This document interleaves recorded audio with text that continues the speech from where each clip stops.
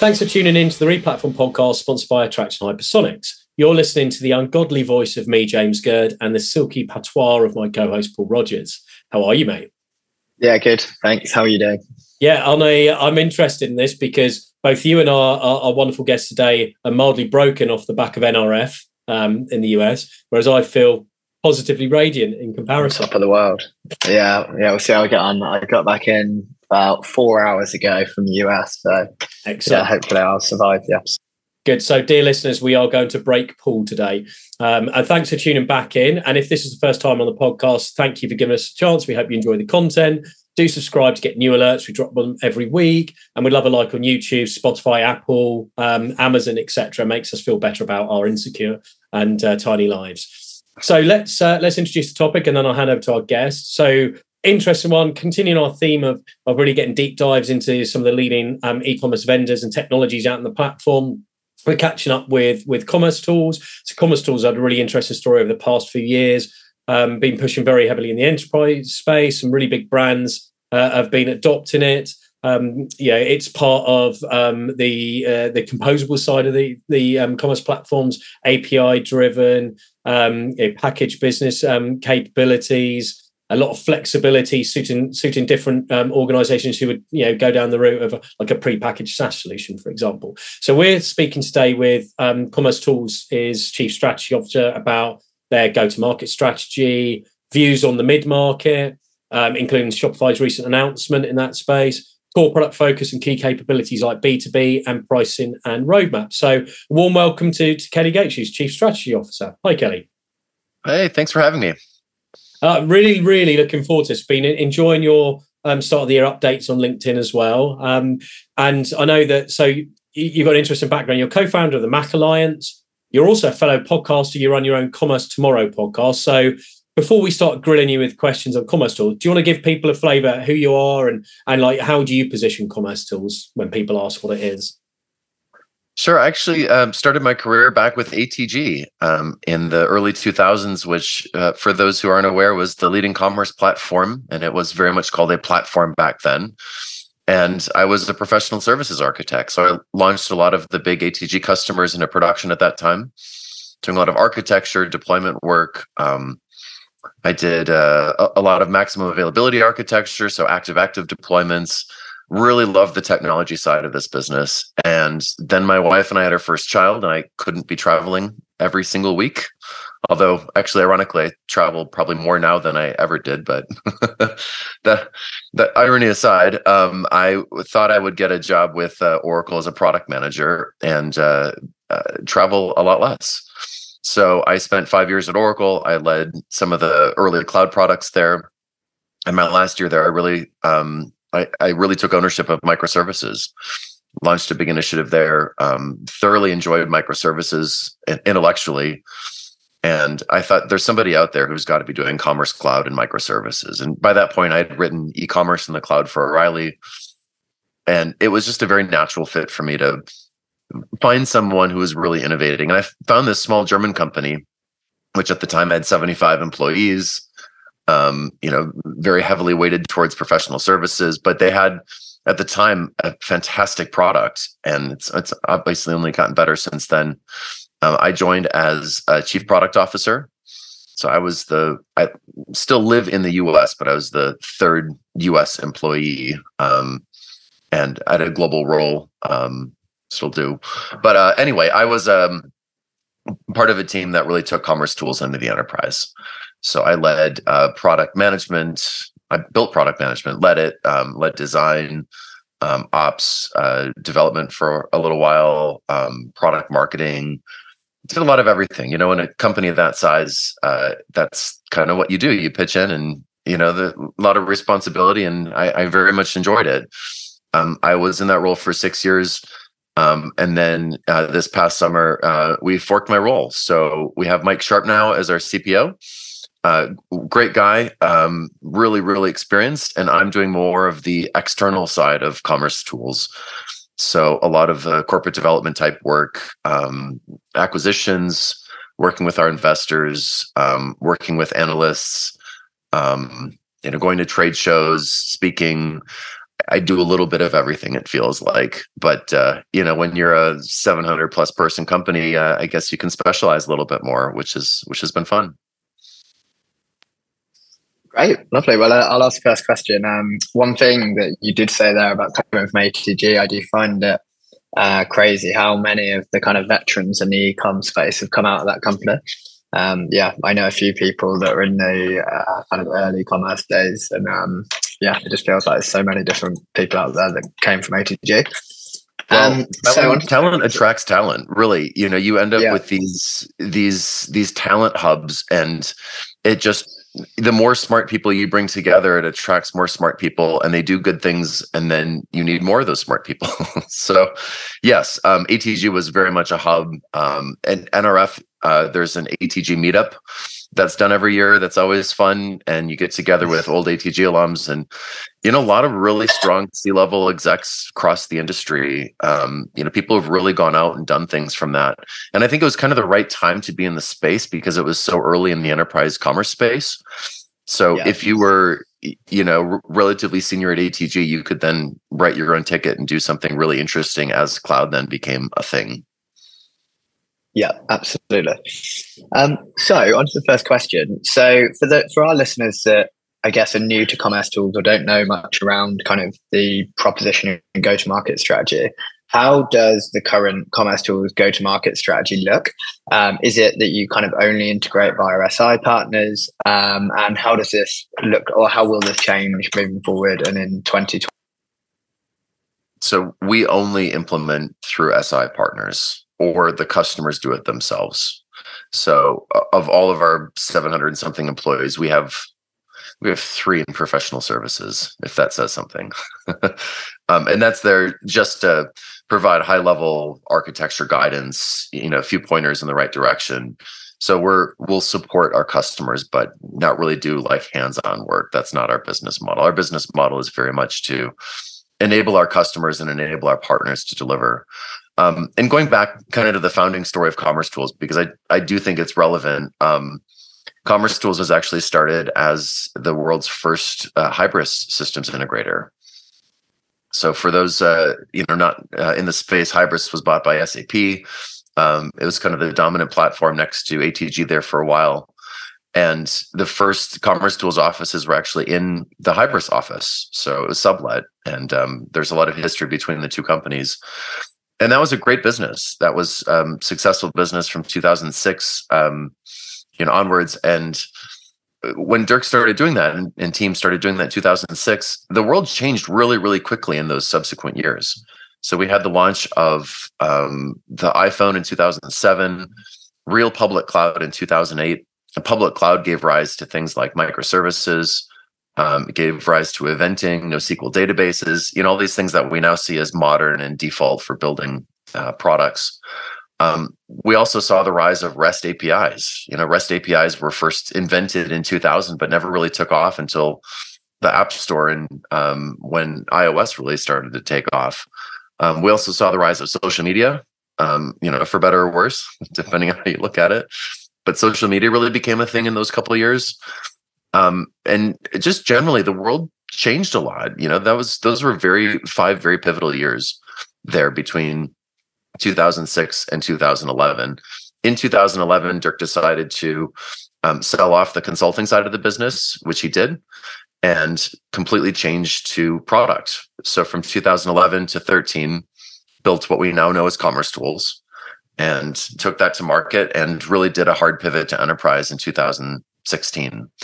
And we're very different from our competitors in a couple of key respects. First is we have a relatively narrow surface area, and we go very, very deep on that functionality. So a lot of our competitors out there they offer commerce, yes, but they also offer a CMS. They offer search and merchandising. They offer a CDP. They offer marketplace. They have an integration platform as a service. They have, you name it. They have everything in the box. And I think that's fine if you're selling to a smaller business, maybe somebody who's doing less than 25 million in GMV a year. I think that approach works just fine. But a lot of them are trying to sell that to enterprise. And I'm a big believer that now in the enterprise space, MACH is really a thing, which stands for microservices, APIs, cloud, and headless. And there are all these great new vendors out there that do one thing and one thing really, really well. So Commerce Tools on the commerce side, we have so many great partners on the search side, Algolia and Constructor, Clayvu's popular as well. We have on the content side, Content Stack, Contentful, Amplience. You go what I mean. Even on the PIM side, Bluestone's doing really well these days. There are so many good vendors out there that are really specialized. They're 2, 3, 4, or 500 people, and they just do one thing really, really well. So it's really easy to mix and match. And our philosophy at Commerce Tools is we do the core commerce pieces. So product catalog, anything related to customers, pricing, promotion, checkout. We do that core bit really well, go really deep on it. And then we have best of breed partners in our ecosystem who are able to offer a complete solution to our customers. So that's one difference, is just focus. We're not trying to do everything. We're very much trying to do one thing really, really well. Another thing is I like to say we're commoditized. And a lot of people have an allergic reaction to the word commodity, but I think it really makes sense in this case, where we are that vendor at scale offering commerce APIs as a service. And historically, commerce platforms were not commodities, right? They did a lot of battles over features and functions and RFPs. They all had their own slight differentiation, but look, the major players on the market, so us, Salesforce, all those major vendors, we've all been on the market now for north of 10 years. We all have roughly the same benchmark of features. And I would very much argue that commerce is a commodity. We're also very unopinionated, and that separates us quite a bit. So our general philosophy is we've got some really cool APIs, but we don't really care what you do with them. In the same way that Twilio doesn't really care what you do with their APIs. They're not telling you what to build or how to build it. And it's the same thing for us. We offer a great set of developer tooling. We have GraphQL support, SDKs. We have open documentation, open trials. And our philosophy is kind of like, we have a box of commerce tools. Go have fun with them. Do with them as you please. We're not going to tell you what head to put on. We're not going to tell you where you can call them from. You kind of mix and match. So we're pretty different from our competitors in some of those really key aspects there. Attract, your complete product discovery growth engine. Create relevant shopping experiences that convert into sales and grow online revenue with personalized search, merchandising, and recommendation solutions powered by AI. Find out more at attract.com. That makes sense. So the next question, I guess, so a lot of people would consider, and as you say, you've kind of focused the last kind of 5 or 6 years on the enterprise market. I think a lot of people would see you as an enterprise vendor, competing against the likes of Adobe and Salesforce and, some of the maybe more legacy ones you mentioned earlier. The question here, so I've definitely seen, so I think James and I both do a lot in the mid-market space. I think we've both seen Commerce Tools come up a lot more over the last couple of years in that space. Is that kind of, I guess, a big focus for you? And kind of like what's your view on kind of how you fit in the mid-market? Well, yes. So in a word, yes, we're very much focusing on that market. Our ideal customer profile, though, is somebody who's not looking for a website in a box. If we find ourselves competing head to head with, say, Shopify in a deal, then one of us is probably in the wrong room, because we are such fundamentally different products going after different markets, different value props, different everything.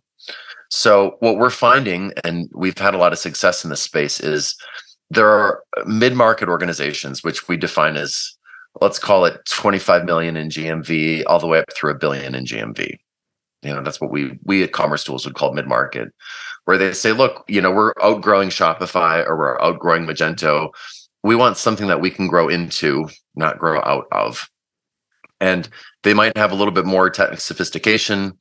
Maybe they already have an existing PIM and search, and they just want to slot us in for commerce. Maybe they're having a really good partner, for example, that they can partner with. That would be helpful. So there are quite a few good partners out there that that complement us in that mid-market. And the barrier to adoption here is actually pretty low, right? Because we're very standards REST-based APIs, easy to consume. For a lot of reasons, it's a very enticing market for us, and we've made some pretty substantial investments in it. Something that's definitely been interesting at the start of the year is, and I know that you've noticed as a comment on it, is Shopify's attempt to move into that enterprise space around the component-based approach, or a more composable-based commerce, and they've announced Shopify Components. I'd love to know where you're seeing that at the moment. Like, is Commerce Tools seeing Shopify as a potential direct competitor if it evolves that approach? Or are you seeing this as something different, as just trying to appeal to a different type of audience? Wait, what is this components thing? I've never heard of it before. Sorry, that was a joke, guys. Apparently, it's the future of commerce. Component-based design. It will never catch on. So look, Shopify does a really good job at the low end of the market. Folks wanting a website in a box. I have a niece, and she's going to start a little jewelry business. I told her to go to Shopify. You're not going to find anything better. It's great for that segment of the market. They do have some customers in the Plus section, right? So you go from Shopify to Shopify Plus, and you get a little bit more support. And I think for some of the, especially digitally native vertical brands, I think it's just fine, right? It works. They have this new offering called Components, which, as far as we can tell, is largely marketing, but it's very similar to what we're doing, right? I've called our functionality componentized for years. And the concept there is sell individual pieces. And the reason that folks leave Shopify Plus is because with Shopify Plus, it's a very all-in-one platform, both technically and commercially, right? So you can't just use them for checkout only or for PIM only or whatever those pieces are, right? And by, at least from a marketing standpoint, it's the same product, but at least from a marketing standpoint, offering pieces helps prolong the lifespan of a Shopify Plus customer. So I get why they're doing it. It makes perfect sense. It's great validation for us at Commerce Tools because we really have a good product on the market. And when it comes head to head, if it ever does, maybe it even won't, I'm not sure. I think we'll do really well there. But I think they need to fundamentally rewrite their platform. And I do call it a platform because it is a platform. They need to fundamentally rewrite that because it's still very monolithic behind the scenes. From a marketing standpoint, it's great. I think they'll see some value from it, but I'm not concerned. I think it's good validation and good marketing, good free marketing for us. Okay, that makes sense. So the next question, one that I wanted to get in. So I guess I've heard quite a lot of feedback on Commerce Tools from different people I know in the industry that are either working for brands that are integrating Commerce Tools or SIs and everything else. And I think, like you say, there's like a fundamental difference between a Commerce Tools kind of platform versus some of the monolithic platforms. And I guess one thing that always comes up is kind of what's actually kind of within the admin and like how you can compare Commerce Tools to some of these monolithic platforms or even some of the other kind of more headless focused solutions. Can you just talk us through kind of what I guess you would see as being core functionality within Shopify around some of the kind of core functions within e-commerce, so like promotions, catalog management, order management, that kind of stuff, and how you see that differing from the rest?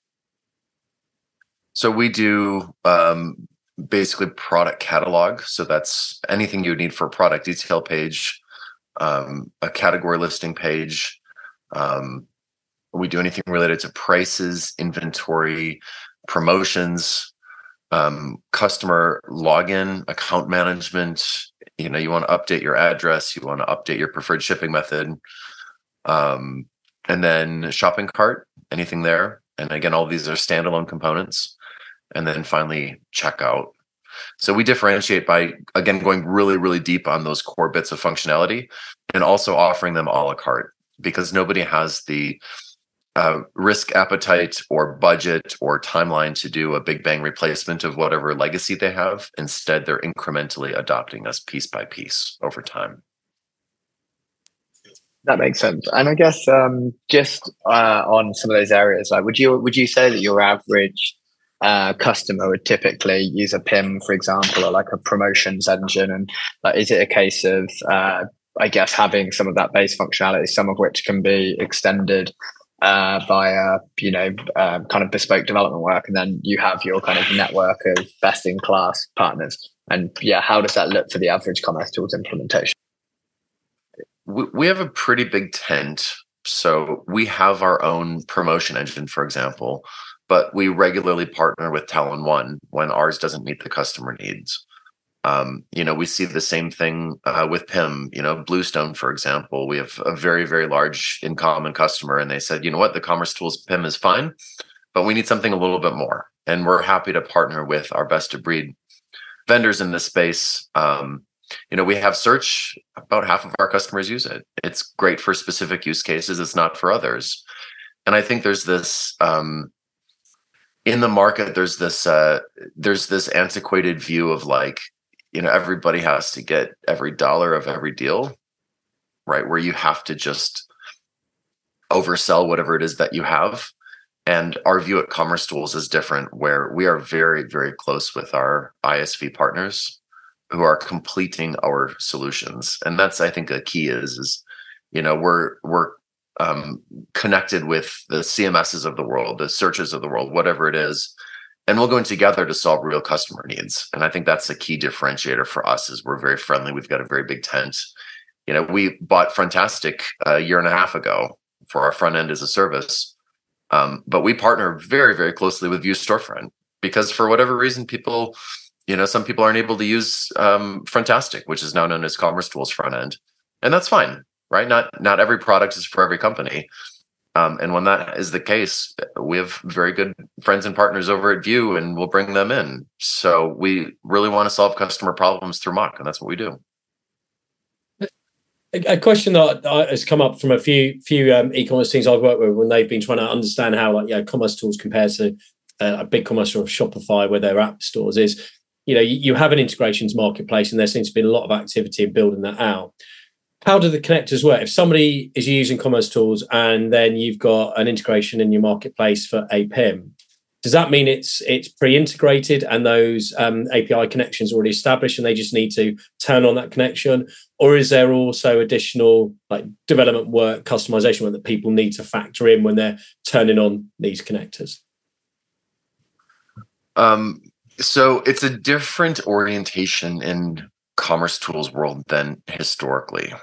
So if you look at the Adobe world, for example, or Hybris world, those platforms, and I call them platforms, were the center of the universe. And to get from the front end to, say, your PIM, you had to go through the platform.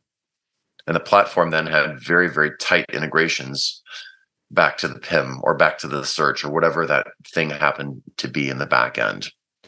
So as a result, you had these very tightly coupled solutions, but the platform is mediating the connection to the third-party product. In Commerce Tools world, we are instead building a catalog of APIs, and some of those APIs come from us. Some of them come from third parties. Some of them our customers build themselves or through an SI. But basically, they're building and buying their way to a catalog of APIs. And in that model, we're exchanging data with our partners primarily through events. So we and other mock vendors, instead of us calling search, for example, to update it with a new product, we will throw that as an event to the queue of the customer's choice, whether it's Google PubSub, it could be SNS, SQS, it could be EventBridge, whatever, right? We'll throw the event there, and then the search product that they choose subscribes to the event from there. So instead of us mediating the connection, instead, we're throwing data to a common event bridge, a bus, and then the relevant systems are pulling the data off of that. So that's how you integrate with order management systems, for example. We capture the order, we'll throw it to the queue, And then the OMS and any other system that needs order data is subscribing to it. And when you have a subscription-based system like that, it's a much less brittle approach, because now instead of us being the center, and if something happens, the whole thing breaks. Now we're publishing events, and then you can set up very complex workflows using the cloud of your choice. And it's a much more resilient event-based architecture. But to directly answer your question, we actually do have integrations with all of our major partners for sure. And that's largely event-based, but it's some direct point-to-point. I mean, we're very much an ecosystem play. We're not just we're not everything in a box. So we have to have these, and we do a very good job with them. I'd be interested to see what you'll find in terms of trending technology, because let's face it, the e-com and MarTech universe is huge. Thousands of different, you referenced earlier, how many different platforms, technologies are out there. From your marketplace and the projects you work on, what are the most popular third-party tools that people are plugging in and using alongside commerce tools to deliver their enterprise e-commerce vision? Are you able to share some of the most commonly used ones, whether that's ERPs, PIMs? Like specific names or just the categories? Yeah, it'd be interesting to pick out a couple of categories and some of the most popular chosen vendors within that space. It'd be very interesting to know what's being used the most in your ecosystem. So people are buying some combination of commerce, search, and content. Usually they'll start with commerce and then bring in search and then content. On occasion, we see it the opposite. They'll start with content and work their way backwards. But typically those three are purchased within a 12-month time period and implemented pretty successively. And they're typically buying all of these in alignment, right? So it's rare to see an old school CMS up front, but then have us in the back end, right? Instead, people are buying, us and mock-based search and mock-based CMS. In terms of partners, again, this is hard because we have really good partners across our entire ecosystem. And anytime I name specific partners, I get angry emails, probably rightfully angry emails from people I didn't name. But on the content side, we see a lot of Content Stack, Contentful, Amplience, Bloomreach. We see a lot of legacy Adobe Experience Manager, surprisingly. We see HighGraph a little bit, but that's kind of the cool thing in the space is, anybody can go out there and start a CMS these days because cloud enables that. On the search side, we see Constructor, Algolia, a little bit of Bloomreach there as well. Tract, we see. Who else do we see? A little bit of Lucidworks. It's a pretty long tail there in the search side. Again, the barrier to entry is relatively low. On the PIM side, we see Bluestone, Akineo. Those are popular. On the ERP side, we do have a modern ERP in our mock alliance, and I should remember their name. But folks typically aren't buying commerce and ERP together. Instead they're buying one or the other.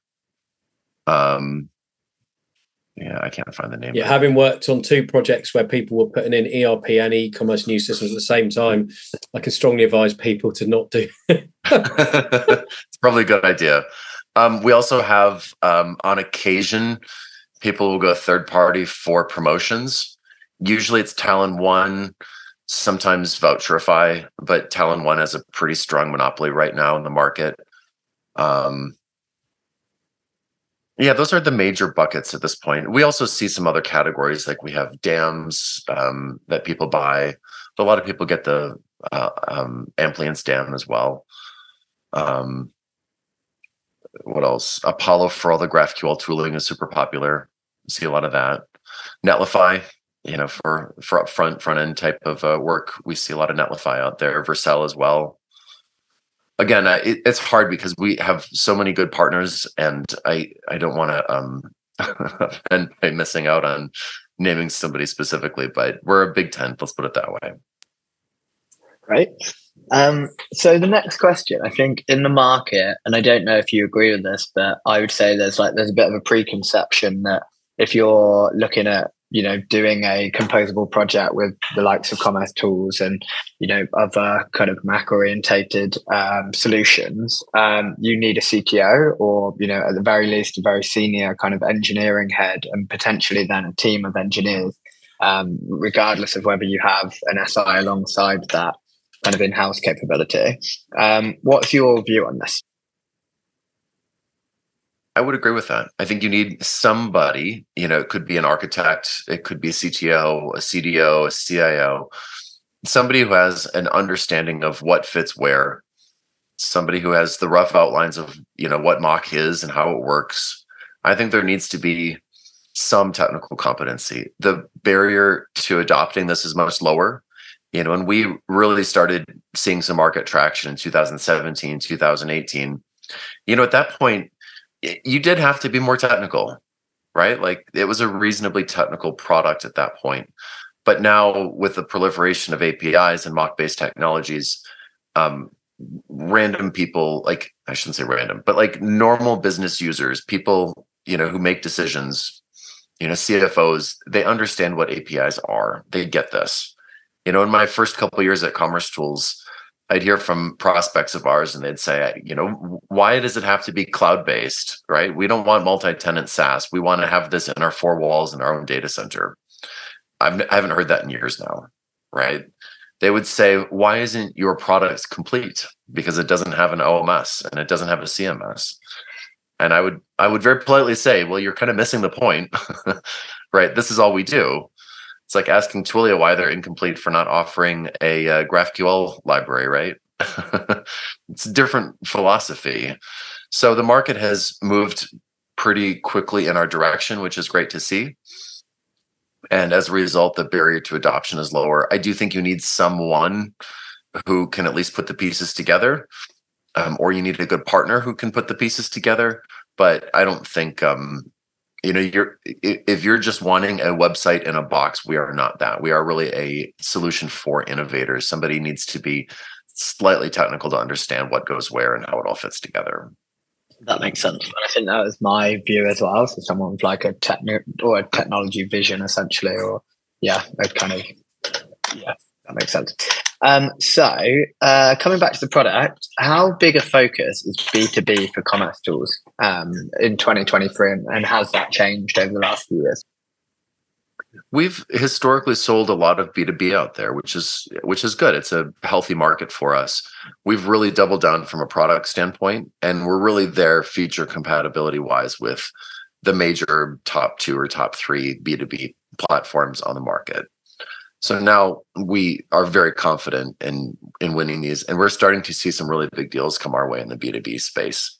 Although again, we've sold lots of B2B to $1 billion+ GMV customers for years now. But it is a big area. You'll see a lot more marketing thought leadership from us on this. And if you just look at total addressable market, B2B is way bigger than B2C is. And we've already really dominated the B2C space. And B2B is different, but it's not that different, if that makes sense, right? It's a market that is something that we can really come in and clean up because we already have the product for it. And now with these additional features, we're even more easily able to compete. That makes sense. And just kind of expanded on that a little bit, would you be able to just talk us through kind of what your native B2B offering looks like and kind of maybe how this side is kind of built into the APIs? And I'm sure that's kind of pretty standard for you guys. And then also how you handle things like quoting or CPQ or like multi-tiered accounts, all of the standard kind of B2B stuff.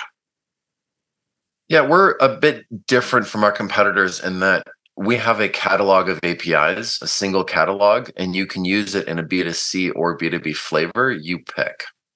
And a lot of our customers are B2C with a flavor of B2B, or they're B2B but act like B2C. There isn't this hard split in the market. And a lot of our competitors have 2 separate products in their portfolio. And I think that's hard because again, it's not a very firm, you're B2C or B2B. It's usually some flavor of those things. So again, we've long supported, all of the standard features. We now have some pretty advanced features around workflows, for example, around supplier specific pricing, inventory, promotions, being able to much more easily scope those objects to a given buyer. So we support that really well. Quoting is something we've supported for a long time, but made even better now. We've added some B2B specific discount approaches. What else have we done? Honestly, a lot of it is just how we talk, right? We've talked B2C only as commerce tools to our own detriment. And we've had B2B organizations come to us and say, hey, we see you basically support everything we need. Can we use you for B2B? And now we can confidently say yes, and that we've closed those feature gaps. We do not do CPQ. We have some great partners there. Like Logic.io is one, for example, that we work with pretty closely. They're mock based. But CPQ is a great example of where if you've got a 5 or 10 person team working for a commerce vendor, they're never going to be able to have a CPQ that matches a standalone vendor that has 250 people who only do CPQ all day. And I guess a question that links into this quite nicely, because we've talked about lots of different capabilities, functionalities, what's in the tent you talk about in terms of like product catalog and the core commerce, extending out to B2B. How, because you work differently to like a standard license-based SaaS platform, how does pricing work? Because this always comes up in every conversation I have with any new prospective client about the types of platform that suit them. The first thing the finance person wants to know is, but what am I paying for? How do I pay for it? How does it change? So how does the pricing work on a? I know you've got lots of different project sizes. Is it license based? Could you share a bit of clarification for people? Sure. It's a function of two things. So the first is the number of orders that you place per year, and then average order value. So if you're selling new cars for $70,000 a year, right, the price per order is going to be higher than if you're selling donuts for 50 cents a piece, right? So there's that scale, and then there's the number of orders that you're placing per year. And again, if you're a B2B manufacturer and you're selling, a giant piece of farm equipment and you're selling one of those per day, you're going to have relatively few orders compared to if you're a much larger mass merchant retailer, for example. So it's a function of those two things. And we do that because we don't want GMV-based pricing. And I think it's a little amateurish, to be honest with you. And our customers don't want GMV pricing. They've very clearly said that they don't like that model. And then what we also didn't want to do was a strict API call-based model. Because when you only do it based on API calls, it's hard to weight the value of different APIs. If you're just retrieving a product from the cache, that's very different from placing a very large order API call, right? They're different. And what we didn't want was for folks to have to think that they need to architect their platform to minimize API calls. We don't want them doing unnatural things to avoid API calls. So we have it set up as a function of the number of orders and average order value, and that's proven to be quite a fair approach for both sides, and it captures the value that we offer. We're quite reasonably priced. Usually our customers are paying a third roughly of what they would be paying their legacy vendor in just maintenance cost. And it's proven to work really well. Cool. Excellent.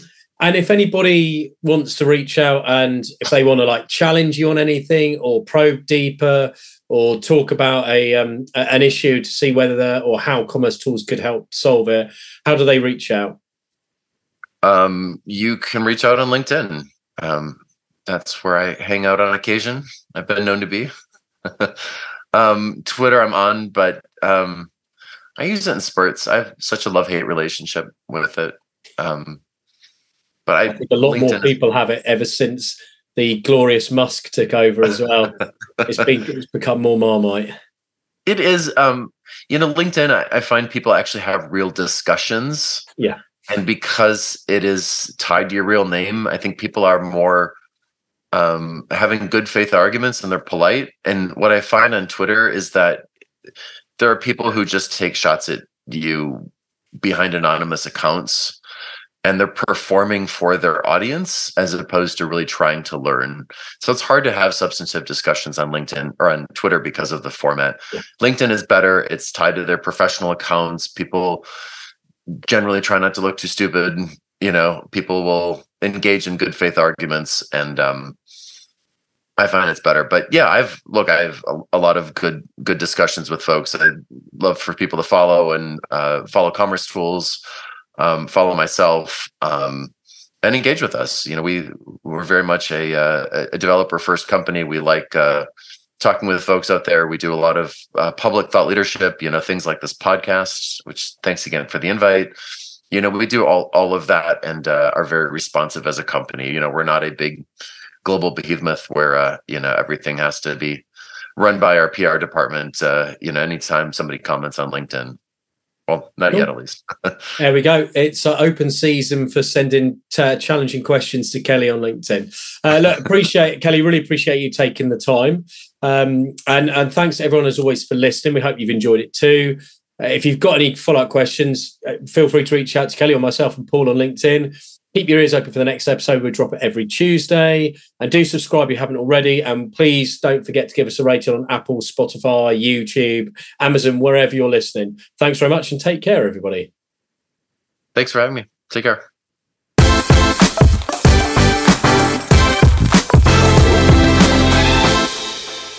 For more information on this topic, head over to replatform.fm for our audio podcasts.